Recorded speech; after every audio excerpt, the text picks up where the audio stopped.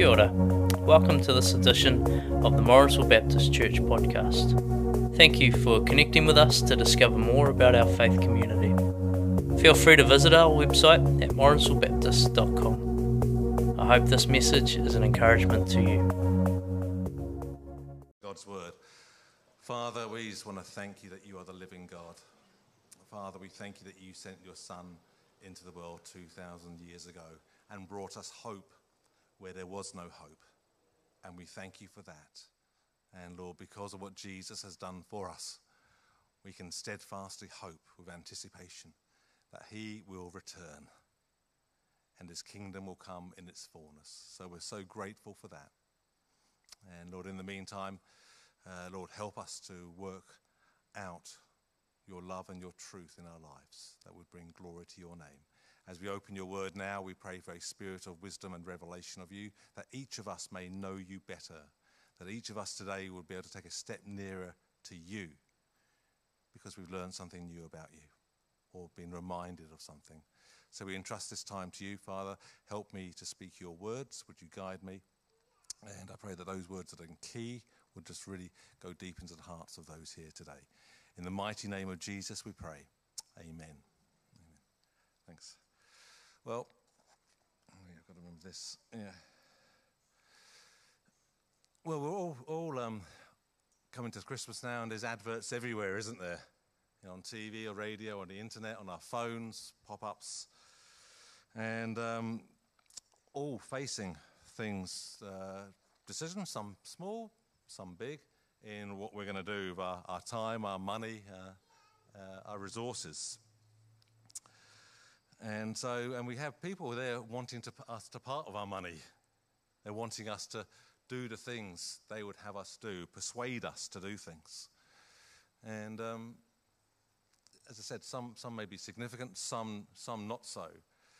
I knew a couple of people who went to Cuba a few years back, and there was something different about Cuba, and they couldn't work out what it was for a day or two. And do you know what it was? There were no commercials, no adverts anywhere. We get so used to seeing them, is that they couldn't figure what's different. The lack of adverts, commercials, things trying to persuade us to buy, do, or respond in some way. And so we all face these challenges. And I guess as we sit here, what might persuade you today and as we run into Christmas and just in our daily lives? Are you a die-hard loyalist that you'll only do things one way? You voted for the same party for 50 years and you're not changing now? Are you a pragmatist? Recognise things change and we've got to go with the times. Do you make decisions based on your set of values? Are you a flip-flopper? You know, make a decision one week and change it around the next week? I guess we could all relate to some of these in our lives, and in different areas we would take different positions on those. Just think for a moment about electric petrol cars, diesel cars. What are you persuaded by? Are you persuaded by going electric? Did you know that there's a new fear has come about since the introduction of electric cars? It's called range anxiety. Have you heard of that one? About a fear of your battery running out. And I know there's a couple here who almost had that issue a while ago on their anniversary.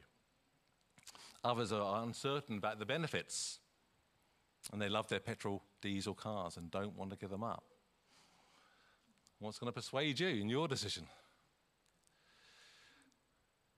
Well, because there's issues around where we live, the countryside, the rural. Are we going to live in a house or apartment? These are all issues that take up a lot of our time. They're big issues, and we spend a lot of time researching them, what we're going to do on those things, and big decisions. Other things aren't so important. Whether you prefer rock music or country music isn't going to impact your lives as much, is it? But when we go to a concert, it's very easy for us with the big crowds and the music and all the emotions to get swayed. And it's very, very easy to start chanting things that you would never chant in a normal everyday situation. But we can get carried away by our emotions. It's the same. Sometimes we've seen lots of protests going on in recent times, and you see signs up saying, "Toot if you support our protest." Have you seen those? I've seen quite a few of them. And you kind of feel a pressure, they're all waving at you, especially if the traffic's heavy and you're going slow, that you need to toot your horn under that pressure of those around you. We all want to be popular, don't we? And sometimes we do things just because in the moment, that situation, it just seems easier to do. But those kind of decisions aren't going to change our lives massively, but they still influence on what we do. Think about election next year. Which party you're going to vote for and what's going to persuade you? Are you going to be persuaded by your own personal interests, things that the government might promise for you personally? Are you interested in economic issues, national issues, moral issues, others? And people will weight those in making their decisions, what will persuade them to make a decision. Some people will just vote as a flip-flop. I voted for so-and-so last time, so I'm going to vote differently this time. No other reason. We get people like that. We have many religions around the world which can make life confusing for some, and some treat these as a consumer choice. Which one do I pick? Which religion will suit my lifestyle? Others may be torn by trying to understand the truth of each of these and emotions and traditions that we've grown up in.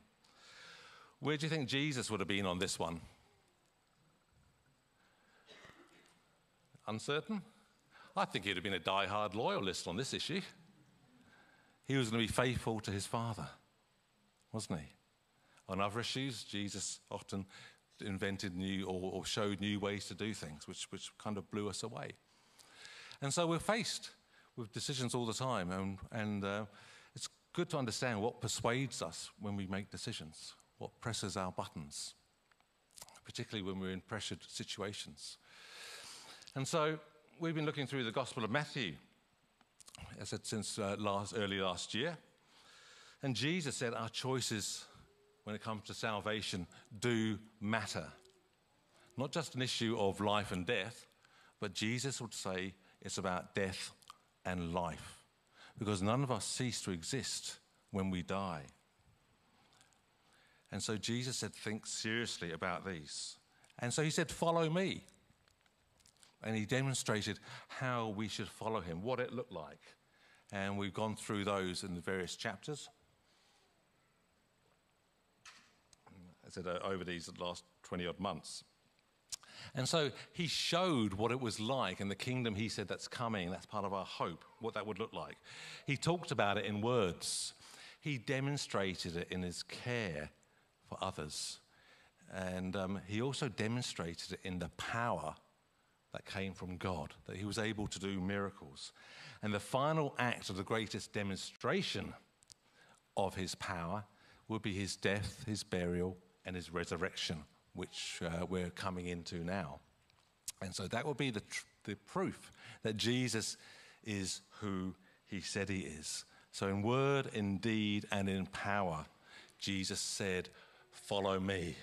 I am the way to God. Pretty narrow way, Jesus said, I am the way to God. But he would demonstrate that, as we know. And so Alan last week was talking about Judas and about Peter and the decisions and what persuaded them in moments of great pressure. Well, Jesus has now come into a trial situation, so we want to pick up this passage from verse 11 of chapter 27. Meanwhile, Jesus stood before the governor, and the governor asked him, are you the king of the Jews? You have said so, Jesus replied. When he was accused by the chief priests and the elders, he gave no answer. Then Pilate asked him, don't you hear the testimony that they are bringing against you? But Jesus made no reply, not even to a single charge, to the great amazement of the governor. Now, it was the governor's custom at the festival to release a prisoner chosen by the crowd. At that time, they had a well-known prisoner whose name was Jesus Barabbas. So when the crowd had gathered, Pilate asked them, "Which one do you want me to release to you? Jesus Barabbas or Jesus who is called Messiah?" For he knew it was out of self-interest that they had handed Jesus over to him. And while Pilate was sitting on the judge's seat, his wife sent him this message: "Don't have anything to do with that innocent man, for I have suffered a great deal today in a dream because of him." But the chief priests and the elders persuaded the crowd to ask for Barabbas and to have Jesus executed. "Which of the two do you want me to release to you?" asked the governors. "Barabbas," they answered. "What shall I do then with Jesus, who is called Messiah?" Pilate asked. They all answered him, "Crucify him." "Why? What crime has he committed?" asked Pilate. But they shouted all the louder, "Crucify him." When Pilate saw he was getting nowhere, but that instead an uproar was starting, he took water and washed his hands in front of the crowd. "I am innocent of this man's blood," he said. "It is your responsibility." All the people answered, "His blood is on us and our children." Then he released Barabbas to them, but he had Jesus flogged and handed him over to be crucified. Before we go on, just those last few verses, just to make a side point that's important, is that people can use Scripture to prove whatever they want. And sadly, in the history of the Christian church, people have used those Scriptures to say that the crowd said, "His blood be on us and our children." They used that as an excuse to persecute the Jewish people in various ways for the last 2,000 years, and in ways Jesus would never have wanted them to do that. And so it's very easy to prove whatever you want from Scripture and use these verses to say, let's kill the Jewish people, they're Christ killers. But sadly, that's part of our history and we can't deny it. But we recognise that that's not what Jesus would be asking any of his followers to do. So the setting of this scene is Passover. We're all familiar with that, and Easter. And this obviously comes from the time of Moses. And the Romans had agreed out of tradition to release a prisoner at every Passover to gain favour with the people, because it was a very sensitive time of year where the people wanted their freedom just as Moses had brought freedom to them. And so Pilate asked a highly emotive question at this big festival: "What do you want me to do with Jesus?" Probably unwise, emotionally charged crowds, remembering how people had been executed in previous Passovers by the Romans, would have been reminded of their brutality during those celebrations, and that pain would have probably been resurfaced. And so the crowd had a choice. They were presented two sons of the Father. Jesus Barabbas means salvation, son of the Father. Jesus means salvation. And you had a son of the Messiah, the Son of God, Son of the Father. Which one are you going to choose? And so here we had this Jesus Barabbas who was offering them freedom. But you could do whatever you want. Just buy in to getting rid of the Romans and just live the life that you want to lead other than that. Jesus talked about the wide road. And okay, so in one sense, choosing Jesus Barabbas was taking that wide road. He just wanted independence so that everyone could do whatever they wanted, just get rid of the Romans. That was one choice, and it was a choice that many of them wanted because they wanted to get rid of the Romans. Then there was a second choice, Jesus, Messiah, who called on people to change their lifestyles, to repent, to offer forgiveness, to change their lives, to show mercy to their enemies, complete opposite of Jesus Barabbas. He exposed uncomfortable truths of the hypocrisy of many of the Jewish people and their leaders. He said faith in him was a matter of life and death, to depend on God. He said, take the narrow road. So the people there were confronted with this. What did the leaders do? They persuaded the crowd to choose Barabbas. Get rid of Jesus. What did Pilate's wife say? He's an innocent man. Pilate was supposed to be the upholder of justice. He knew Jesus was innocent. But what did Pilate do? He acted in his own self-interest and gave the crowd what they wanted. Protect his status, protect his job. So he believed one thing and yet did another. He was persuaded to drop justice so that he could preserve his way of life. And all this crowd, all these Jewish leaders are all out for themselves ultimately, to get their decision go their way to suit their lives. The only one who was interested in other people at this time was who? Jesus. He had his eyes on others. So difficult, so different from the people there. He was looking out for the interests of others. One verse that helps us try and figure out why would they have made such a decision is that the chief priests and the elders persuaded the crowd to ask for Barabbas, to have Jesus executed. The word for persuaded in Greek is just peipho. It doesn't mean much to us, but it's right through the New Testament. It's to convince someone what they believe and also how to act in a particular situation. Paul was described of Paul many times. When he was being stoned, the Jewish crowds, the Jewish people who were there, persuaded the crowd to stone him. They won the crowd over in similar tactics that was going on here. Paul, though, used the scriptures to persuade people in the synagogue of the truth of who Jesus is. He did it in a right way. Paul was so convinced of who Jesus is, he was willing to give his life up and all his priorities to follow Jesus. And then he handed the baton over to Timothy right at the end and said, Timothy, you be persuaded. You be convinced of who Jesus is. And so Timothy would have that conviction too. And so this is an important verse because it's at the heart of what goes on here. We might look at this situation and think, how stupid. Jesus had just raised Lazarus the week before with God's power. How could they do this? But we ought not to be fooled. How easy we can be persuaded to do foolish things.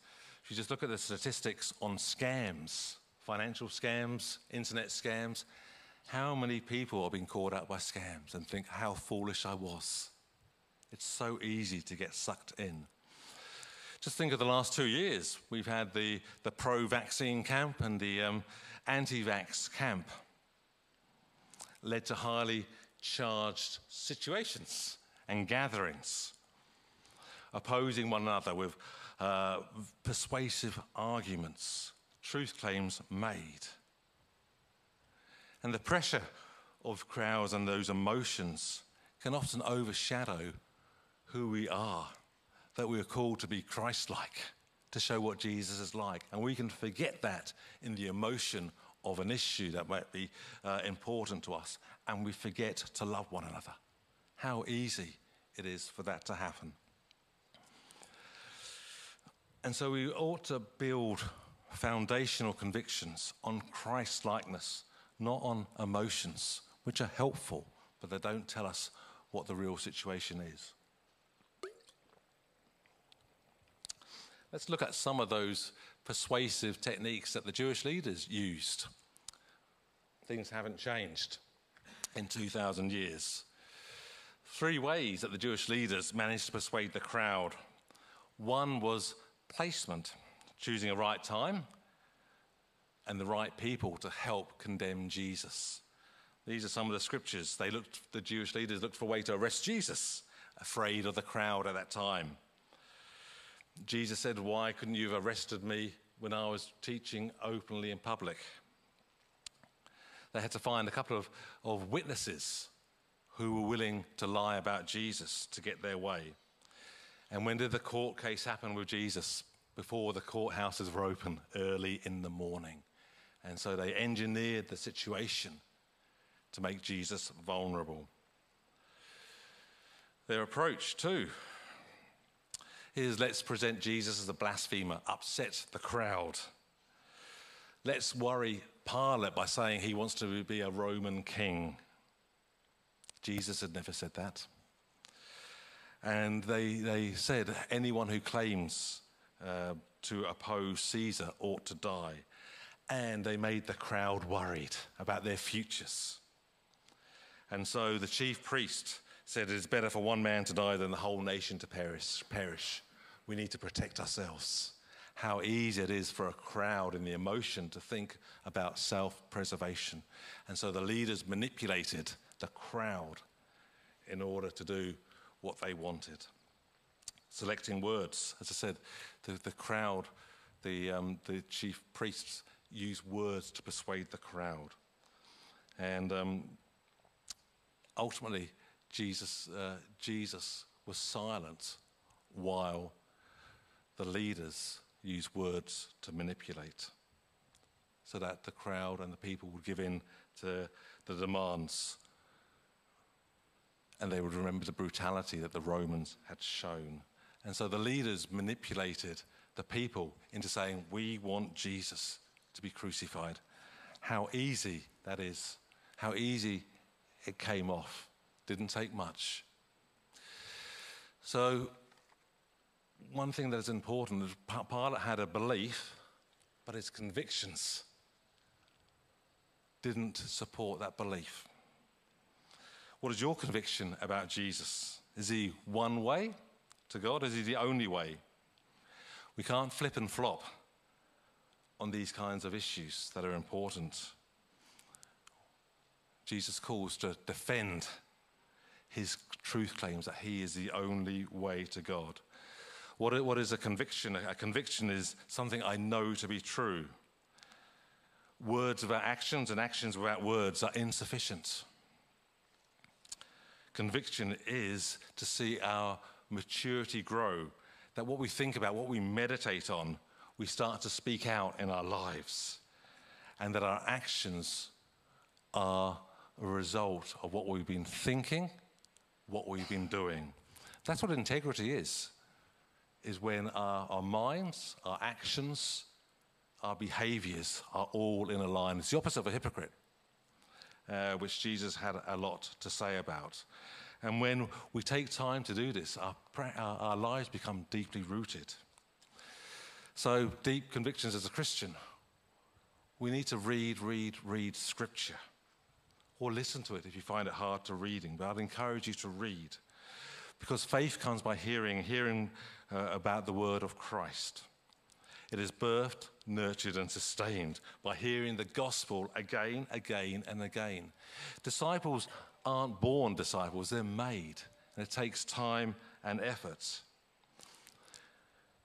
But that's where your convictions are deeply rooted. We all have children, most of us have children.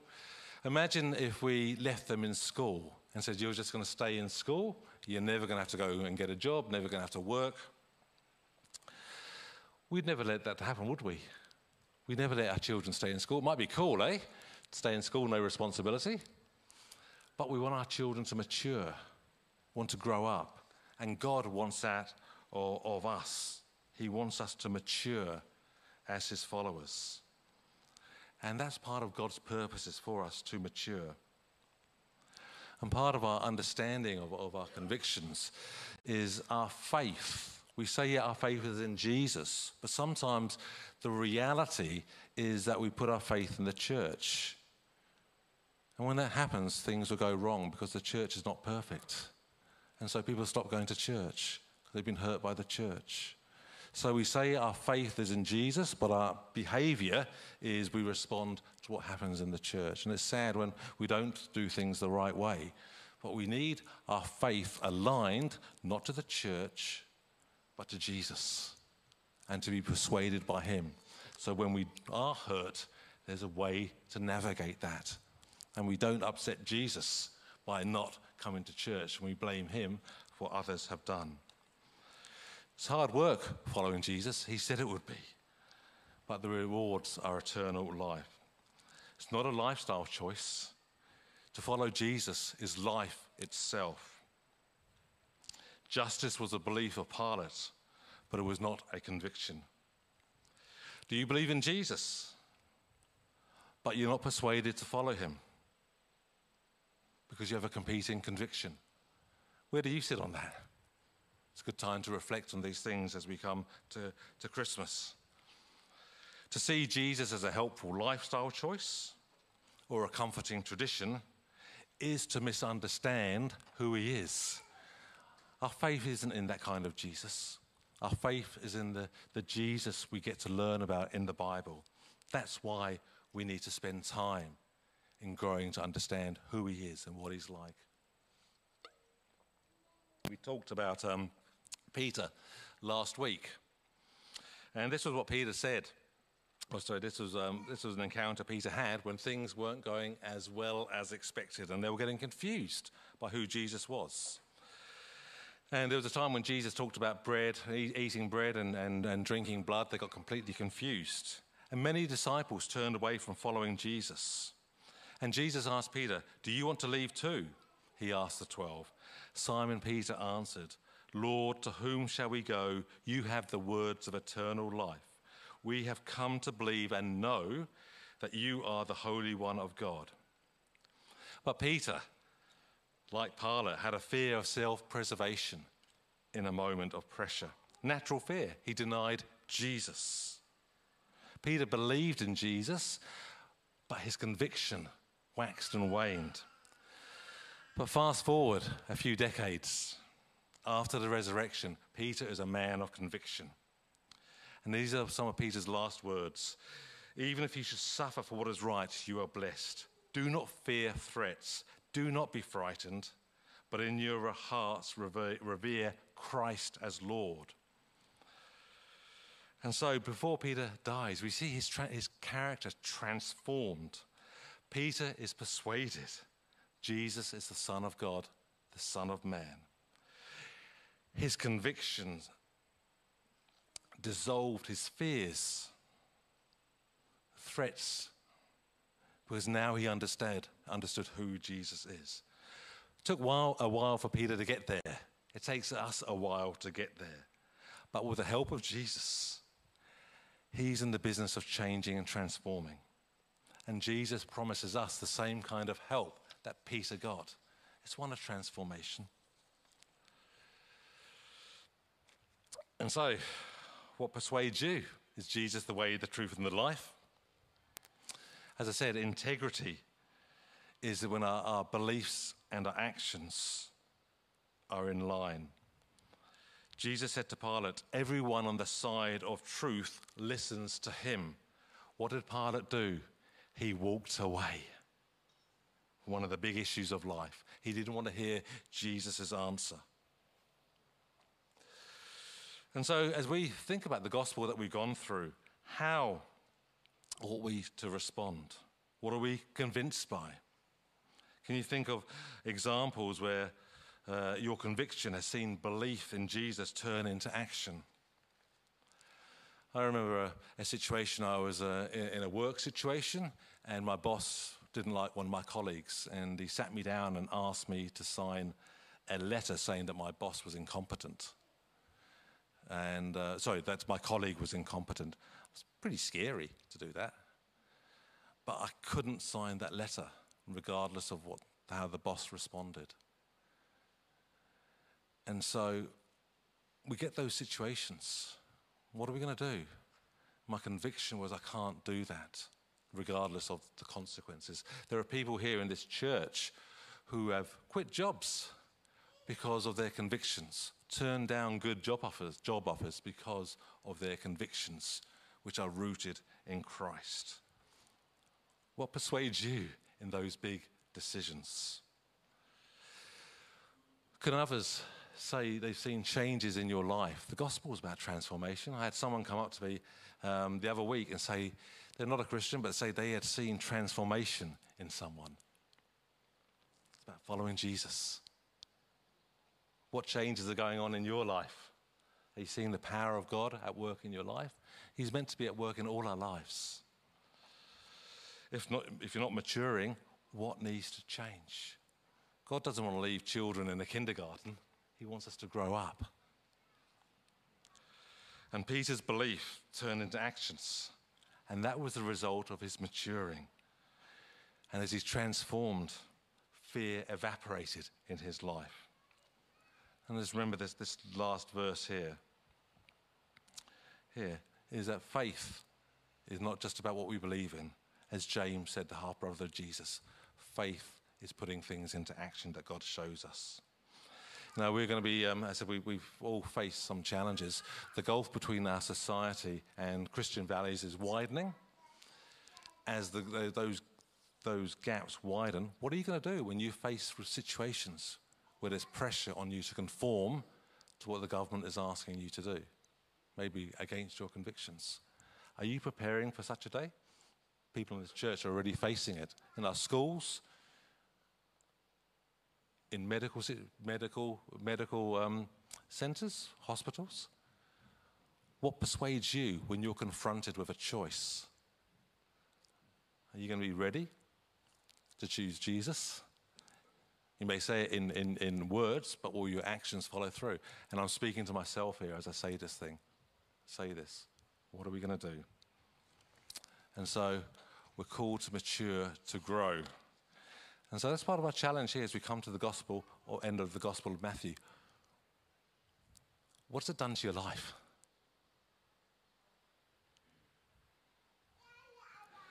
We're called to grow and grow together.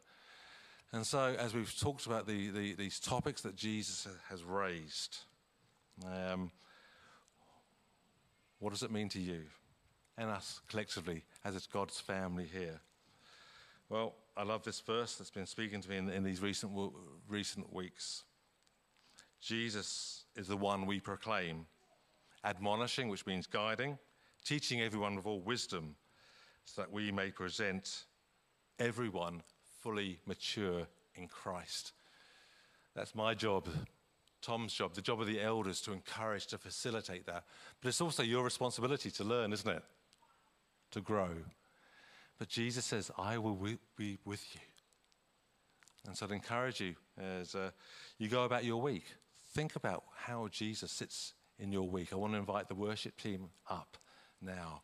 Well, what I love about the story of Peter, David, Paul, Moses, they were all flawed people. You look at their lives, you think, how on earth could they have got to the positions that they went to? But Jesus was in the business of changing and transforming. And he wants that for each of us. And he wants us to grow as his family. Isn't that wonderful? It should inspire us because Jesus loves you, each of you, and he is committed to you.